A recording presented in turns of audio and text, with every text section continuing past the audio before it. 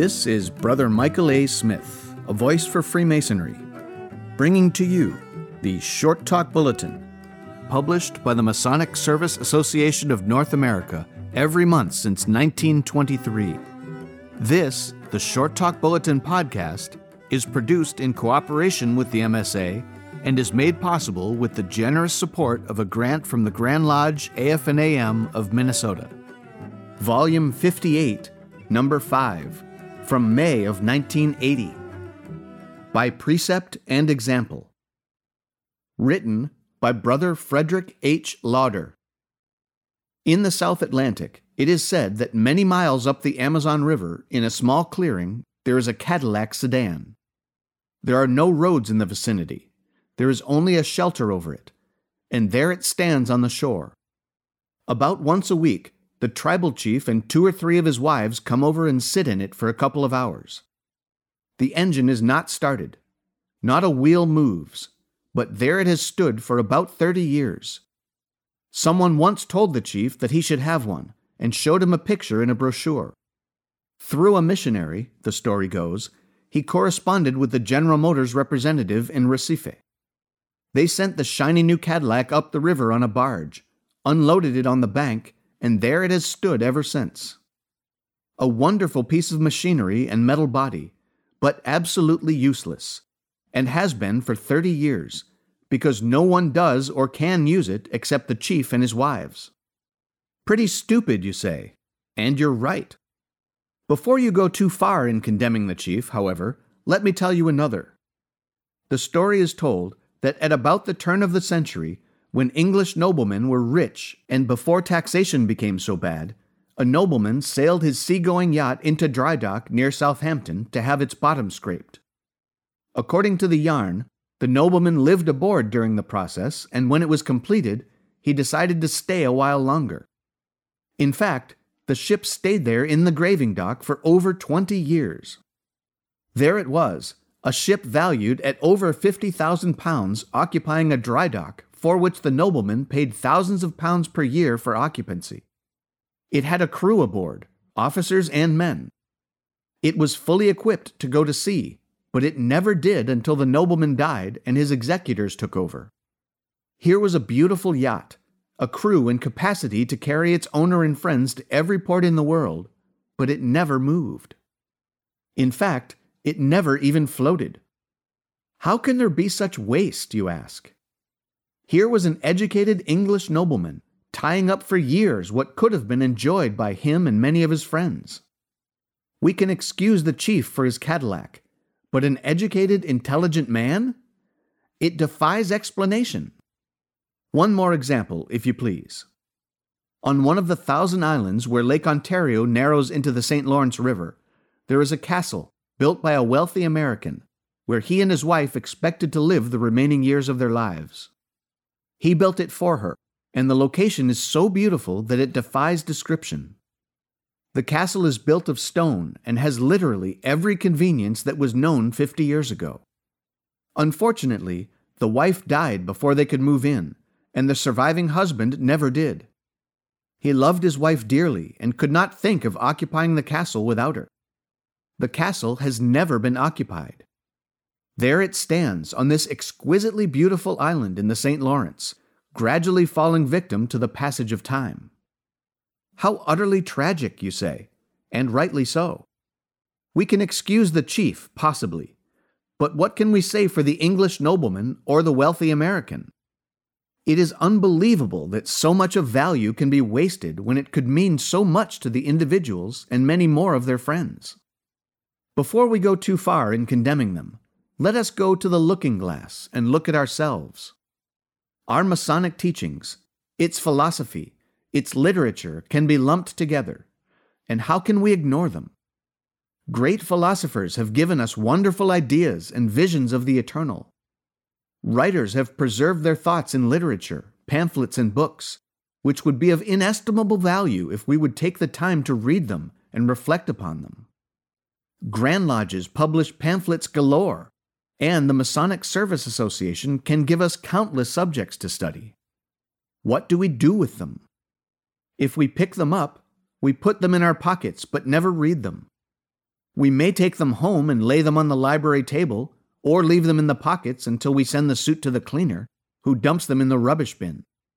Why can't we see that we have treasures like the chief's Cadillac, the nobleman's yacht, or the castle on the St. Lawrence, which, while beautiful, could be much more beautiful if used?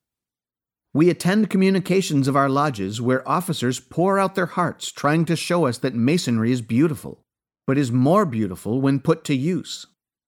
It is said of the Chinese that when you are trying to convince them of something, they listen intently, smile politely, applaud dutifully, and do nothing. If it were not true, it would not hurt so badly. We are not alone, however. Isaiah first commented on this characteristic when he said, quote, "Hear ye indeed, but understand not, and see ye indeed, but perceive not."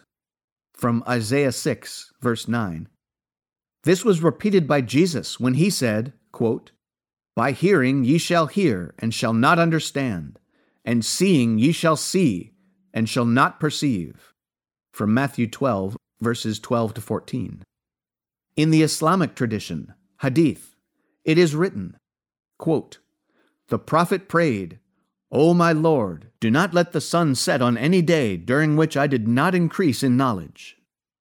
Our trouble appears to be that we gladly and willingly take in candidates who are eventually raised to the sublime degree of Master Mason, but do not work on the Master Masons now on our rolls to make better Masons out of them.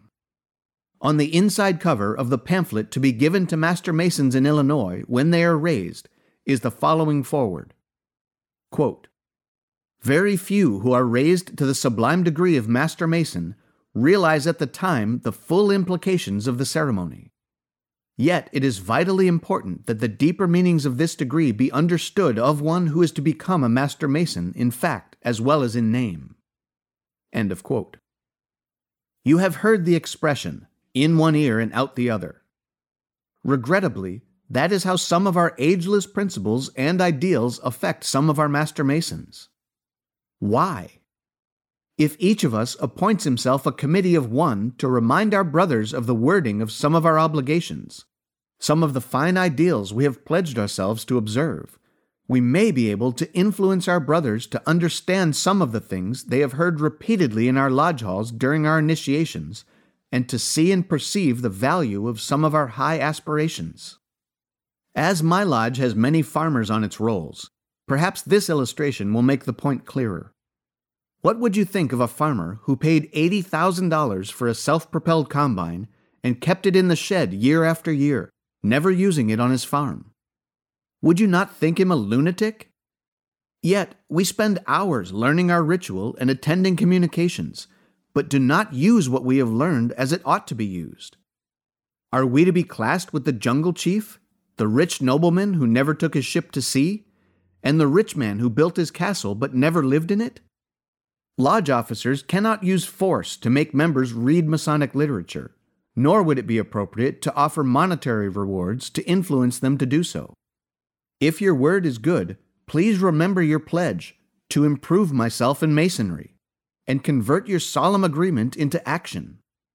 Most Worshipful Brother Dwight L. Smith, past Grand Master of Indiana, in a recent issue of the Indiana Freemason, summed it up this way, quote, "The person who yearns to be a bit above the average can climb several rungs on the ladder of excellence.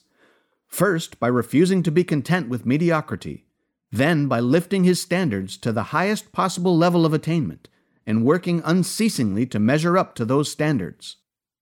It all adds up to the fact that the purpose of Freemasonry is, and always has been, to take a good man, just one at a time, and try by our teachings to make a better man out of him. The real, lasting purpose of Freemasonry is to persuade men, through the lessons in our work, to enter upon the pursuit of excellence. Sadly enough, that isn't in fashion these days. The popular course to pursue is to slide downward into mediocrity, and in some areas, the more mediocre, the better. Excellence in what form? In just about every form you can think of. In morals, in manners, in speech, in dress, in the quality of our leadership, in the attitude of our brethren toward the ancient craft lodge, the basic unit of all Freemasonry. What better way for American Freemasonry to play its role in the latter years of the 20th century than to quietly, firmly, insistently call for excellence on the part of every man who petitions our lodges and who remains a member of our gentle craft? What greater service would we render than to nail the standard of excellence to the mast and keep it there? End of quote. The challenge for each of us is contained in the charge. You are now bound by duty, honor, and gratitude to be faithful to your trust, to support the dignity of your character on every occasion, and to enforce, by precept and example, obedience to the tenets of the fraternity.